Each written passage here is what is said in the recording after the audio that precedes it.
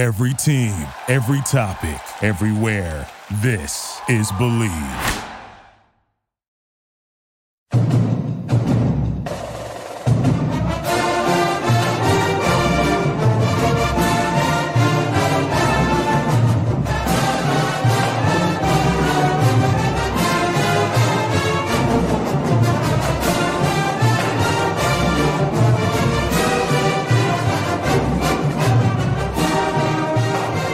So everybody is now joining us live as we are wrapping up week number 2, game number 2. Rutgers 2-0, a 36-7 win over Temple. It was 14-7 in the fourth.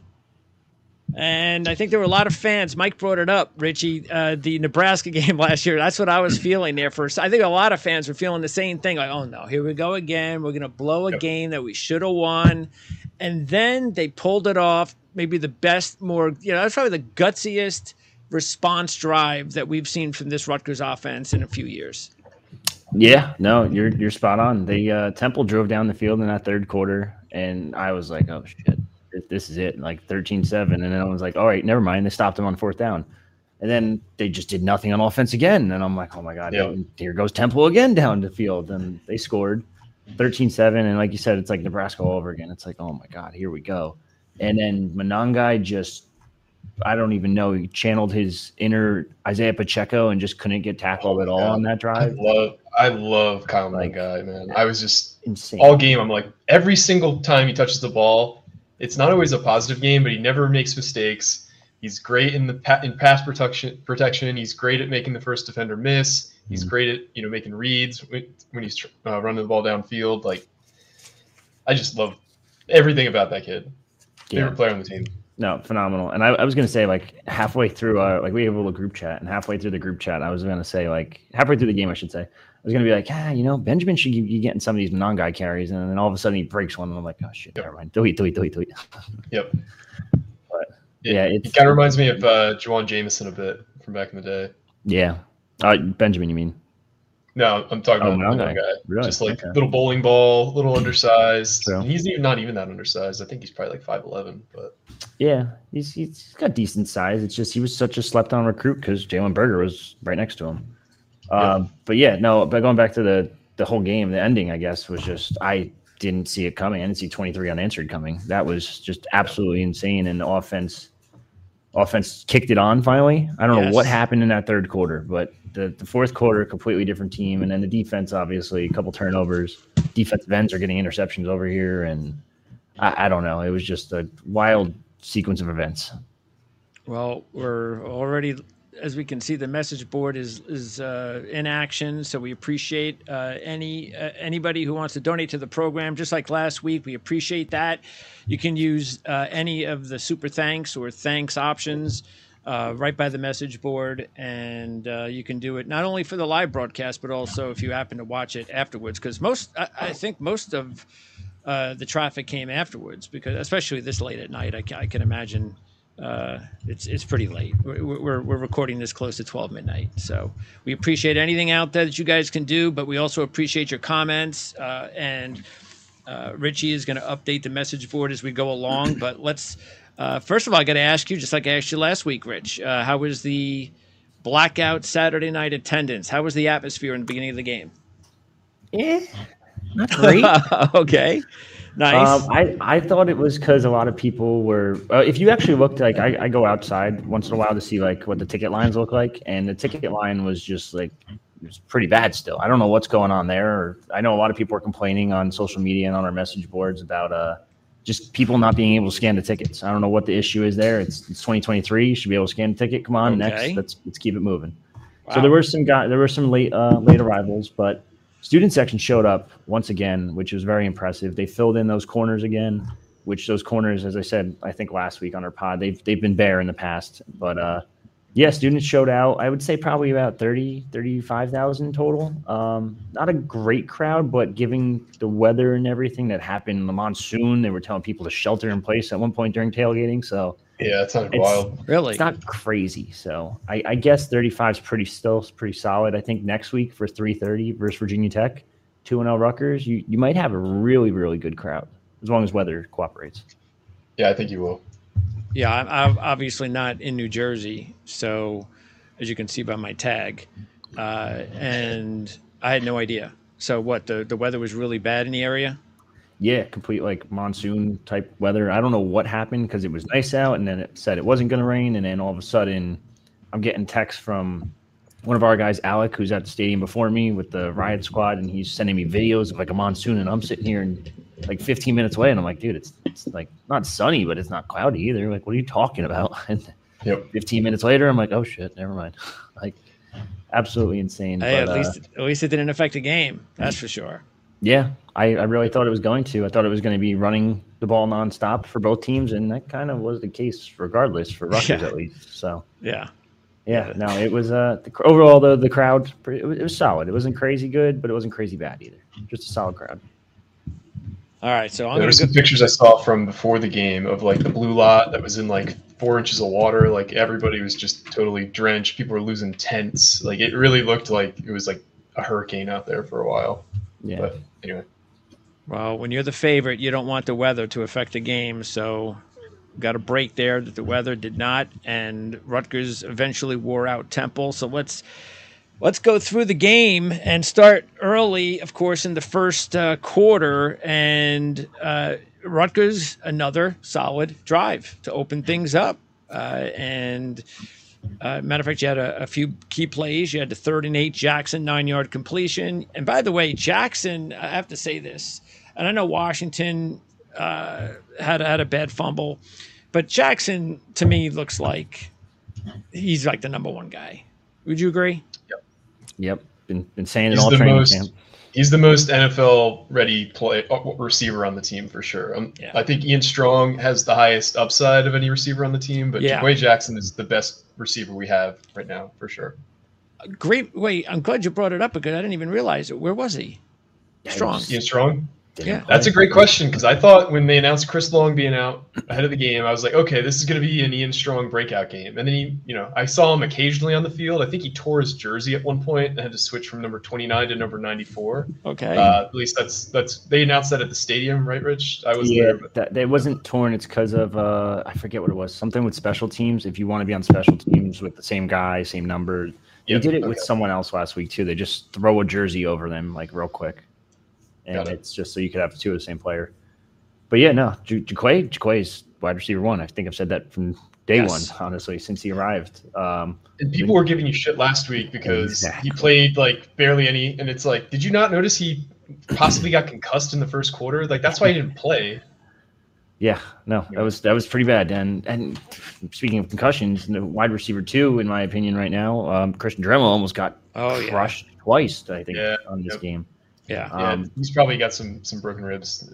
Wimsatt laid him out, unfortunately. Yeah, he's is what it is. But Jaquay Jackson, legit. So Strong played though. He just didn't get any snaps or balls thrown his way.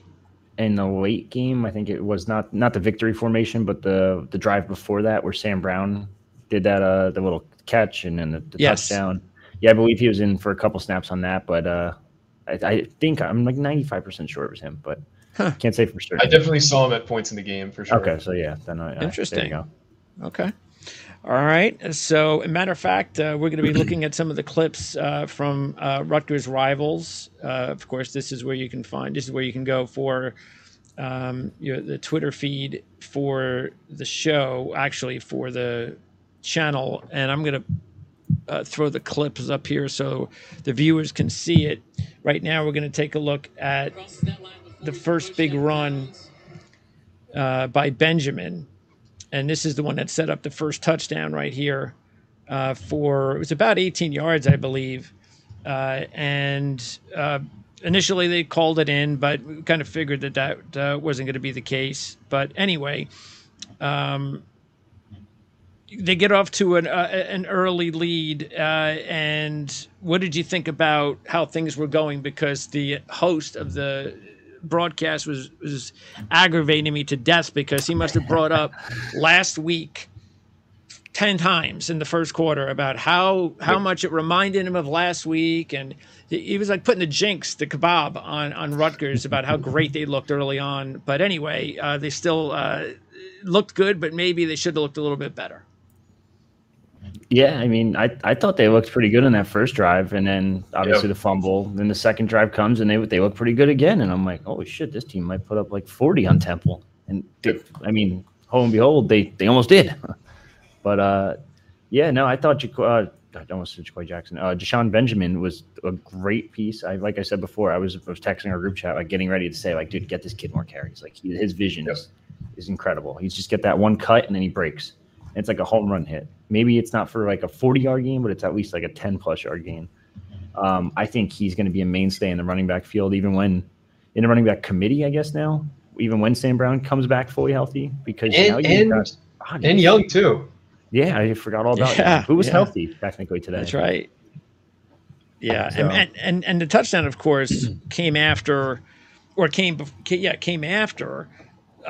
Washington's fumble. We just talked about how Dremel was left hang out to dry by a bad pass by Wimsatt. And I got to say this. Look, it's sort of like that play to Washington, and also the play in the second half where he was trying to get him in the corner of the end zone. He's not a playmaker. And it's like they're trying. I know they don't have guys, but they kind of do. I mean, they got Jackson, they got Strong. They're trying to make Washington into somebody he's not. And I don't think he's the guy that you give the ball in that spot, like a receiver screen situation, to try to ask him to make a play. It's just not that type of playmaker. And then he fumbles the ball, and that was a bad spot, but at least they rebounded, scored on the next drive. Yeah. Yeah, I don't know. I think, and I get it. He's a veteran. You want to get the veteran guy. He has the most experience. He knows. It's not like he knows more about the offense than anyone because they're all there at the same time with the new OC. He's shown glimpses of like his potential in practice. We've seen it. Yeah, seen it over the past couple seasons too. Like with different, ironically, with never Noah Vedral. It was always the backup quarterback he looked good with. But he's shown flashes of what he could do, and then he just can't put it together. Then do you remember that one-handed long touchdown catch he had in the spring game 2 years ago? Yeah, it was like literally like the Sports Center like top play of the day for whatever it was, the middle of April. Didn't he torch Wagner last year too? Probably. I think it was him. I might be wrong on that though. There was Wagner was like a pool party last year. Wagner. Well, yeah. Yeah, he had one for 43 yards and a touchdown, and it's like, he has flashes, but he just can't put it together. And it's year 5, 6 even. Yeah, he is who he is. That's it. Year 4, maybe 5, whatever it is. It's just I think you gotta next week. You got to make an adjustment. I think Jaquay Jackson's earned his role as starter. I think Chris Long, if healthy, is probably a starter, and Christian Dremel is your slot guy. But like you said, he might have a broken rib, so who the hell knows? If everybody's healthy, honestly, Washington should be number 4. Argue 5 behind being Strong at this point. Absolutely, yeah. One thing that's shocking that from the first 2 games that I've noticed, and just only because Kirk Soraka has been known to use tight ends a lot, especially like 2 tight end sets. Where is the tight end usage in this offense? It's just not. Yeah, I saw that in the chat right now. Everyone's asking where's Bauman at, and I'm like, well, Bauman, like it's weird because Bauman came in as like this notable receiver, and they're just using him specifically as a blocker. Yep. And I get it. He's massive. Don't get me wrong. He's like 6'4", 6'5", 240, 250. Yep. Like he's bulky. But I think he's a pretty damn good receiver too. Like use him a little bit. Like, I don't know. It's weird because our board. You've seen this, Mike, too. And the guy Are Soho has pointed out multiple times because I said before I was like Christian Dremel might be like one of your top receivers, and he's like Soraka has never had a receiver that's over or under 6'1" or 6 foot or something like that, and Christian Dremel's like 5'9". And I was like, oh, just watch, man. Like this year, he's like he's going to use 2 tight end sets, and I'm like. They use 2 tight end sets when they're running sometimes, but that's about it. Like they don't use the tight ends at all. Like 0 targets for the tight ends today. Yeah. And is that a product of the guys just not developing or them not being useful? Maybe. But the run game was working too, so why change it? Yep. Patel. How about Patel? Oh man. Nailing first he had a 51-yarder. Yep. And then he hits this one here.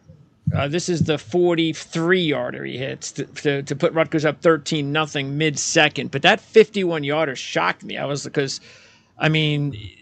I've been listening to you talk, Richie, about his where his zone is, and 51 is definitely not it. Yeah.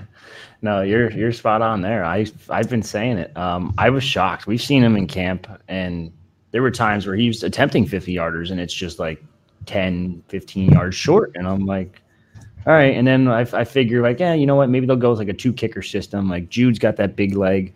Obviously, as you can tell with all the kickoffs, he's. Oh my God! What a welcome thing that is too. Has one been returned yet? Like at all? No. It's insane. So I figured he'd be like the long guy, and then Patel would be like the short distance kicker. And you see Patel come out there for the 51-yard attempt, and I'm like, oh shit, let's see what happens. And boom, I'm like, oh my God, okay, never mind, take it back. Mm-hmm. So he just knows how to control the ball really well. He's a great kicker. It's a shame that he wasn't able to really participate last year based on he actually had a lung collapse on him randomly right before camp, and it kind of hurt his chances of becoming a contributor last season. But now he's fully healthy and won the job. I don't think anyone saw him winning the job because it was Jude's job going into camp. Well, so far so good. It's nice that Shannon feel comfortable enough to put a guy out there who is so young at that kind of distance early in the game too. It's not like, this is to put Rutgers up by 20. This is to go up by 10. Yeah. Well, I mean, what was interesting is that the 51-yarder came when they ran those really weird play calls to begin the second quarter where Wimsatt, it was almost like we were watching the offense from last year. It's like Wimsatt had it almost looked like Wildcat runs. It's like they were going nowhere. It didn't even look like they just looked discombobulated for the first time, and I didn't know it just was weird. And then all of a sudden he throws them out there. It almost looked like to me that, hey, let's set this up for a 51-yard attempt to see if this kid can make it. That's how weird it was. About how it was the two worst play calls I think that they had the entire game, but it worked out. So there was one really weird play call right before half. Like I thought they, instead of chucking it down the field, maybe use your timeout a little bit more strategically and kind of throw like a 15, 20-yard like route real quick right along the sideline and go for a deep field goal at least, but to go up 16-0 instead of 13-0, and I don't know, that was probably the biggest question mark I'd say of the day. Yeah, it reminded me of that situation. You remember the Eagles won the Super Bowl against the Giants week 3? They hit that 61-yarder because they did a similar situation where they had like 6 seconds left. They ran like a 10-yard out to Alshon Jeffrey on the sideline to set up a long field goal. I agree. That's what they should have done. Gavin also took a massive shot on that Hail Mary toss too. So that's not something you want to those are line dangerous. Him up with. Yes. Yep. He took a couple deep hard shots. Deep shots. Jeez. And then that play in between the two field goals where who was it that again, the host of the show is just terrible because I didn't know who it was who stripped Warner. He never said who it was. Oh, yeah. Everything went so fast. He never said it. So who was it that stripped Warner? And then we never got the ball. So that looked like on replay that he like intentionally fumbled it forward. So that play should have been blown dead, or he should have been penalized for that. And they ended up recovering it somehow. Yes. Is that the one you're talking about? Yep. Yeah. 10 yards ahead of the field. Yeah. Yep. Mm-hmm. So I don't know how a Rutgers player didn't come up with that ball, given that it was like the 6 Rutgers guy, and crazy. The guy who recovered it for Temple was like trailing the play too. It just happened to like squirt out of 2 guys' hands. That's another thing. I thought the officiating was downright terrible tonight. Oh God, brutal. Well, we got another break. We'll get into that in a little bit by the officials. Then you had the injury, the near injury. Well, one of the two, both guys go down. Pierce and Needham. Yeah. And we were all just holding our breath with Pierce. Yeah. And I'm not trying to, every player it hurts when they go down. I'm not trying to knock Needham, but this team cannot lose Pierce. We all know that. Okay. So unfortunately, we don't have an update. Needham did not come back, did he? No, but Pierce did. Yeah. Edom got carted off the field, actually. Yeah, not looking promising there. And I thought Kamar Missouri, okay.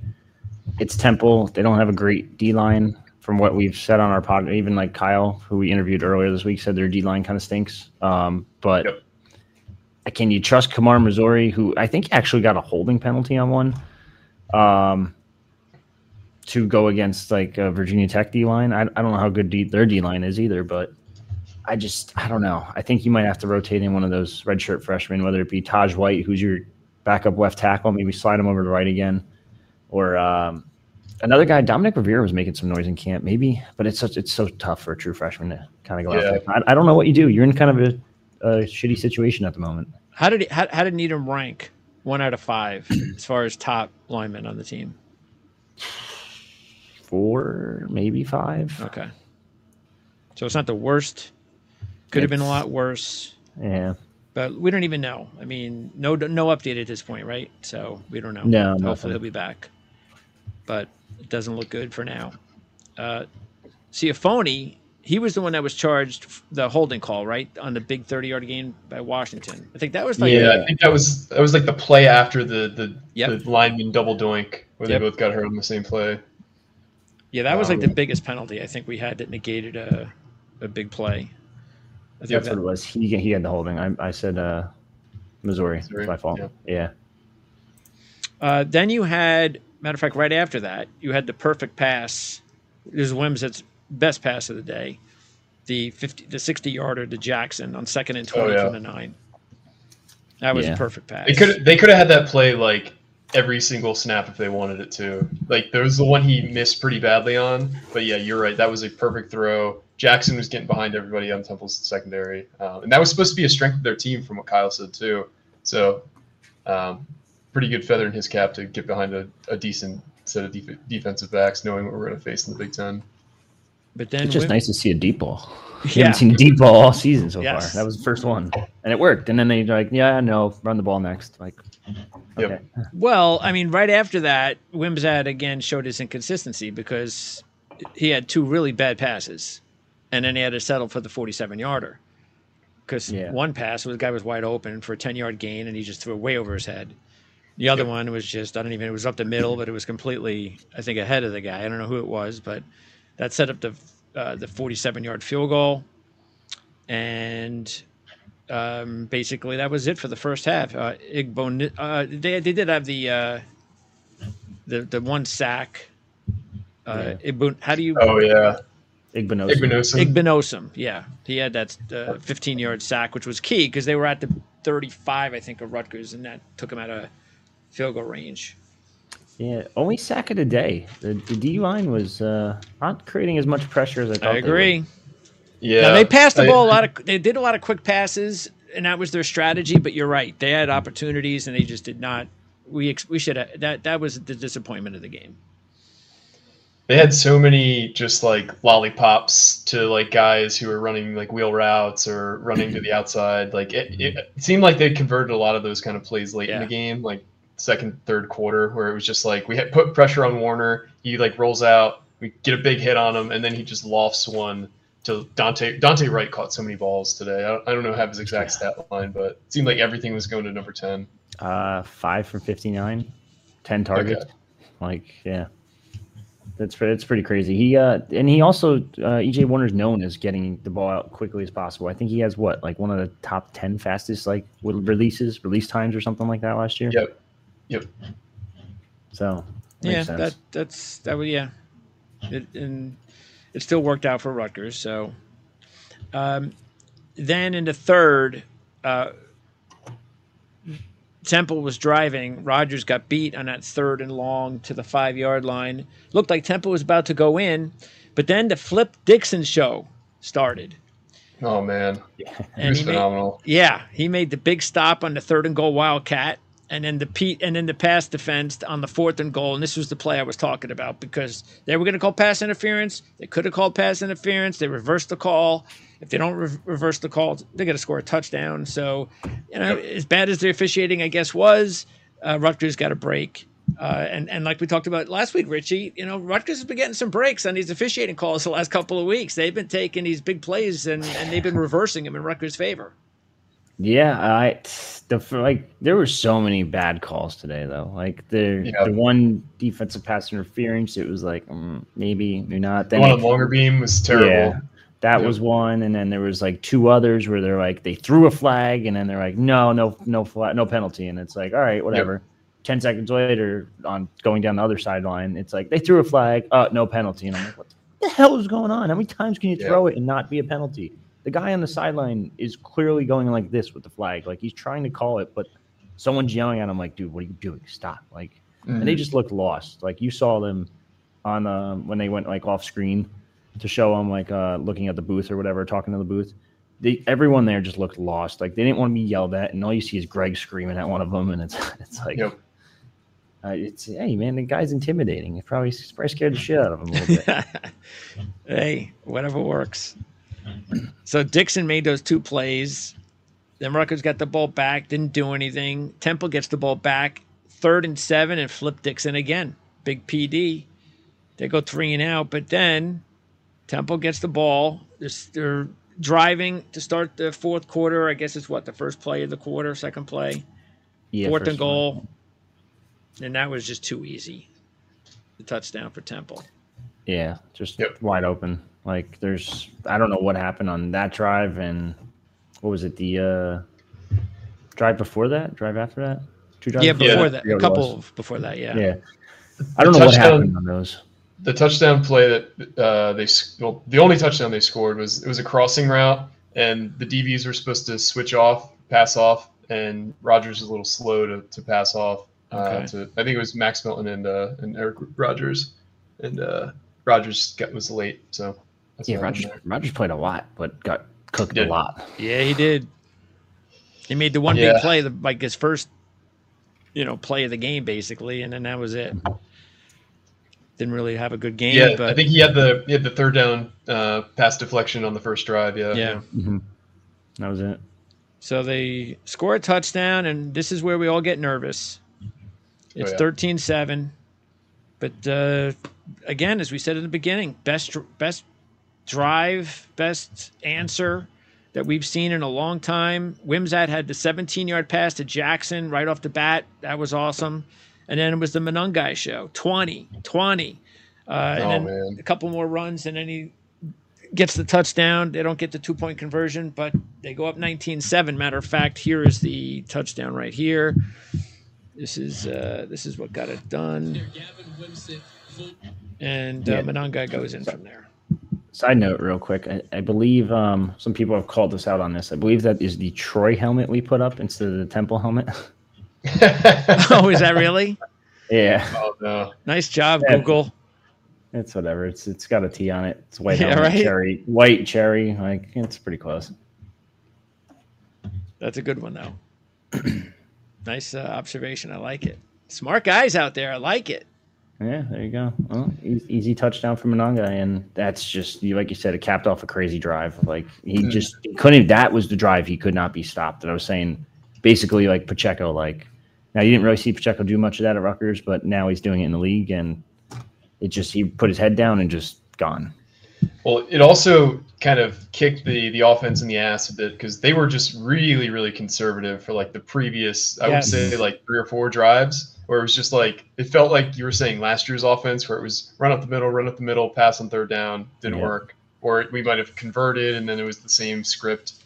They started, I think they came out 1st and 10. On the first play of the drive, and ended up completing a long pass. That was the Jaquay completion. You're right. But it just, it felt like we needed to have that drive. We needed to score, and we did. And then the floodgates opened, because the next drive, first pass, interception. So yeah, that was a bad pass by Warner. Matter of fact, Rutgers got fortunate, because that was poor zone coverage. He was wide open, bad pass, overthrew him. Loyal brings it all the way back 30 yards to the 10. And this is where they, once again, settle for the field goal. This was the lob pass on 3rd down that we talked about to Washington. And before that, Wims had also ran the ball, I think, a couple of times, and he had a really bad day running the football. And I don't know. I mean, I know we've talked a lot about how you want to see the quarterback in those sets hold the ball, try to make the defense honest, and it just seemed that Wimsatt, every time he chose to hold on to the ball, it just didn't get much. I mean, I don't know what his yardage was, but it probably wasn't very good. His yard per average. 8 for 24. But he did that. Most of that came on that one carry where it was like a 17-yard gain. Yes. Yep.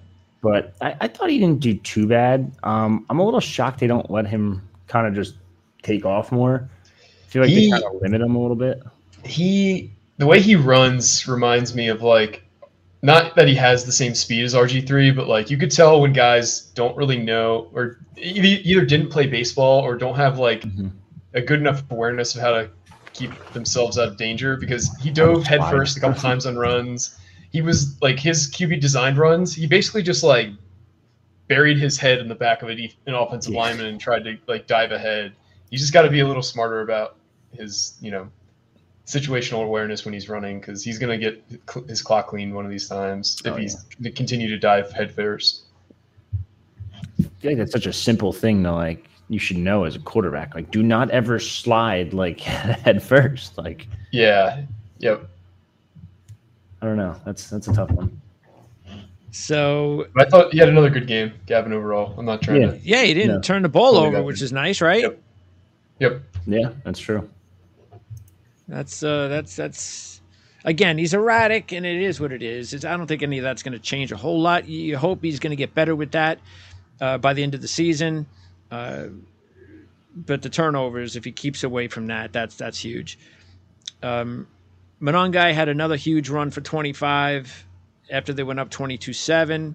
Then on 3rd and 7, Soraka, he must have found something on the film, because this was like the second or third time that he was able to get the running back out of the backfield wide open. This time Brown went for 25 to the 2, and then he scored a couple of plays later to go up 29-7. It was so great seeing him back on the field. Oh, yeah. Also. Yeah, I'm glad you said that, because someone asked a question. Lee Verino in our chat right here just asked a question about this, and he's dead serious with this one. Is Monongai better than Sam Brown? No. I agree, but he's dead serious about it, though. Monongai might be a better overall back right now, but Sam Brown's like a legit like NFL prospect at running back. Monongai is just kind of like he's like a Mo Ibrahim light, where you can just like ride him if you need to, especially if you're running against the depleted defense, because I mean, the floodgates didn't really open against Temple until the fourth quarter. Like, they were just run down, undersized. We had a clear talent advantage there, because that's the thing that Kyle was saying when we were talking to him earlier in the week. He said that both the offensive and defensive lines at Temple weren't very good, and they were young, and I think they were replacing like 4 starters on the offensive line. Their defensive line, they lost their best player to Wisconsin, I believe, in the transfer portal. So Rutgers really exploited that advantage late in the game, but it took a while. All right. I am replacing the Troy helmet. There you go. You know what got me was I was looking for a white helmet, because they came out with the white helmets, and I was like, I got to look for a white helmet now, and that's what totally screwed it up for me. Someone brought it up. Troy also lost by 29 today, so it's not really too much different. I mean, letter T, cherry, white, lost by 29. But yeah, no, we do have a super chat from William Donahue. He has a question with it too. So shout out to William for that. But do you guys now put a game like Wisconsin in the winnable category? I know Wisconsin lost to Washington State today. Oh, William was the one that donated $5, right? Yeah. Yep. Appreciate it, William. Yeah, I didn't get a chance to see the game yet, but I actually picked Washington State in that game. I thought Wisconsin was getting a little bit, because last week, you got to remember, Mordecai threw for 189 yards, 1 touchdown, 2 picks. The passing game is going to obviously take a while for them to get going. And they ran the ball for over 300 yards. But Washington State was a pretty good run defensive team last year. That's the reason that they were able to beat them last year. And so I just think it's going to take Wisconsin. People think it just happens overnight. It just doesn't. These teams that bring in a new head coach, a new scheme, it's going to take. So Wisconsin's going to be a lot better in the season because Washington State's not a bad football team. I think you look at it and you go, oh, Washington State, but they beat them last year. They're a bowl team. So no, I wouldn't. I still think Wisconsin's dangerous, but I'm not really impressed by that whole division anyway. Still, Iowa. Yeah. Is it going to be Iowa again? Probably right now. Yeah, I would probably say that was an ugly game. I watched that one this afternoon, and it's like just bet the under for fun because it's easy money. Like every time, right. Like, especially in that series. Oh yeah, Brian Ferentz is getting fired 100%. Like they have like a mountain climb graphic they tweet out every week now, and it's like he didn't average 25 this week. He's falling down a little bit, and it's like, oh my god, this man is like his job's on the line here. And he's for those of you who aren't aware of what we're talking about. Brian Ferentz had to not renegotiate his contract. He had to restructure his contract to basically have a lot of his salary be incentive based, where Iowa had to average, I think, 24 points a game on the season in order for him to basically make the money he was supposed to make. And so anyone who's seen The Price is Right, the yodeling man, like you can't go over a certain amount of money in terms of your estimates for products. They have that yodeling man like on the way to averaging that amount of points over the course of the season. So I think it has to be 24 points. So they scored 20 today in a win at Iowa State. In the RNC poll, I'll call it, because I don't know if you saw this, that like half the presidential candidates were there. Oh yeah, what the hell was that about? Like that was wild. Like 5 of them. Yep. But to answer his question, I do think we're creeping towards Wisconsin being in the possibly winnable category because, like Greg was saying, like these switches don't come overnight, and I don't think you could have a bigger disparity in style of offense than the Phil Longo air raid to what they were running under Paul Chryst. It was just like everybody's like impression of what Wisconsin has been for decades, where it's just like run heavy, and pass when you need to, but primarily just run the ball 60% of the time, power running scheme. And they can still run the ball, don't get me wrong, but I do think this could be a game that Rutgers makes some noise in, where I didn't think that at the beginning of the season. I just think Camp Randall's so tough. Like if it was a home game, I might actually put that in the winnable category, but now that it's away, and you're probably getting a Wisconsin team that's going to go on a 2-game winning streak versus Purdue and Georgia Southern, and then face Rutgers. I think it's actually they have a bye week. Yeah, they have a bye week too heading into that. So I just think that's really, really tough one. Isn't Rutgers on like 4 teams homecoming schedules? Well, hopefully we'll it might be. I don't think it's going to be as easy of a homecoming for a lot of these teams as they probably thought when they signed Rutgers up to be their homecoming team. Yeah. Well, we'll see. I mean, the bye definitely hurts. That gives them another week to prepare and to get their passing game going. So it might be a bad timing issue for Rutgers. But also, look, even last week against Buffalo, that game early third quarter was nip and tuck. So they it was almost like this game, the Rutgers Temple game. And then finally they just warmed down. They got some work to do. But like you said, answering his question, definitely that's a game right now that, why not? We can believe. I don't think we probably thought that before the season began, but we can believe. Not sure that's going to happen, but Jordan Thompson came up with an interception. God, that was a defensive end to get an interception. Yeah, those are the kind of plays that are just a lot of fun to watch in the meeting room with the team, because it's just like nobody expected him to probably get an interception in his career at Rutgers, let alone this early in the season. So I'm sure they'll have a lot of fun with that. I feel like he's kind of the forgotten man along that defensive line. A lot of people don't talk about him, but he's played significant snaps so far. He's been rotating in quite a bit. Yep. The one thing I was surprised too regarding the defensive line, we had a lot of tip balls today. Yeah. And normally those result in more interceptions than we had. I do think we kind of got unlucky with the turnovers today, even though we did have 2 picks and there was a fumble that we didn't recover, but we did recover one. But yeah, there was a lot of opportunities to make this game even uglier than it ended up being in terms of the score, but we didn't take advantage of them. Yeah, again, we have to go back to how we felt after Temple scored.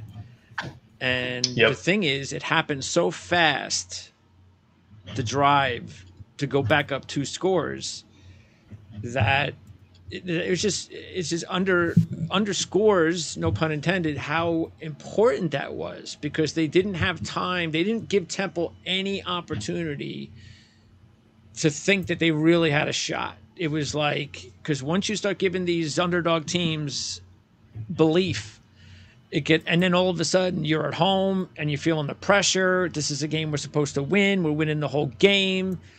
And it just happened so fast that as a fan, you were like, wow, I mean, did that just really happen? All of a sudden, all those butterflies that came out of nowhere are gone. Even though they still had to kind of make a few plays to get up that 3rd score.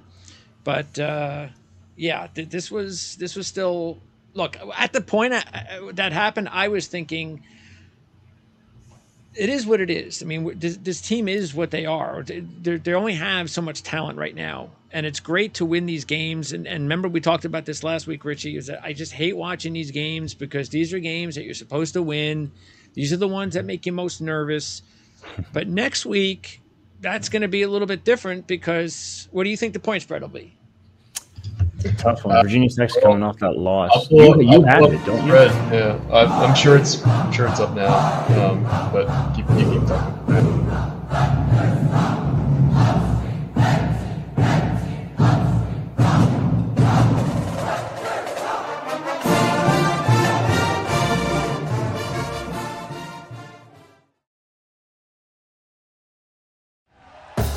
Thank you for listening to Believe. You can show support to your host by subscribing to the show and giving us a 5-star rating on your preferred platform. Check us out at Believe.com and search for BLEAV on YouTube.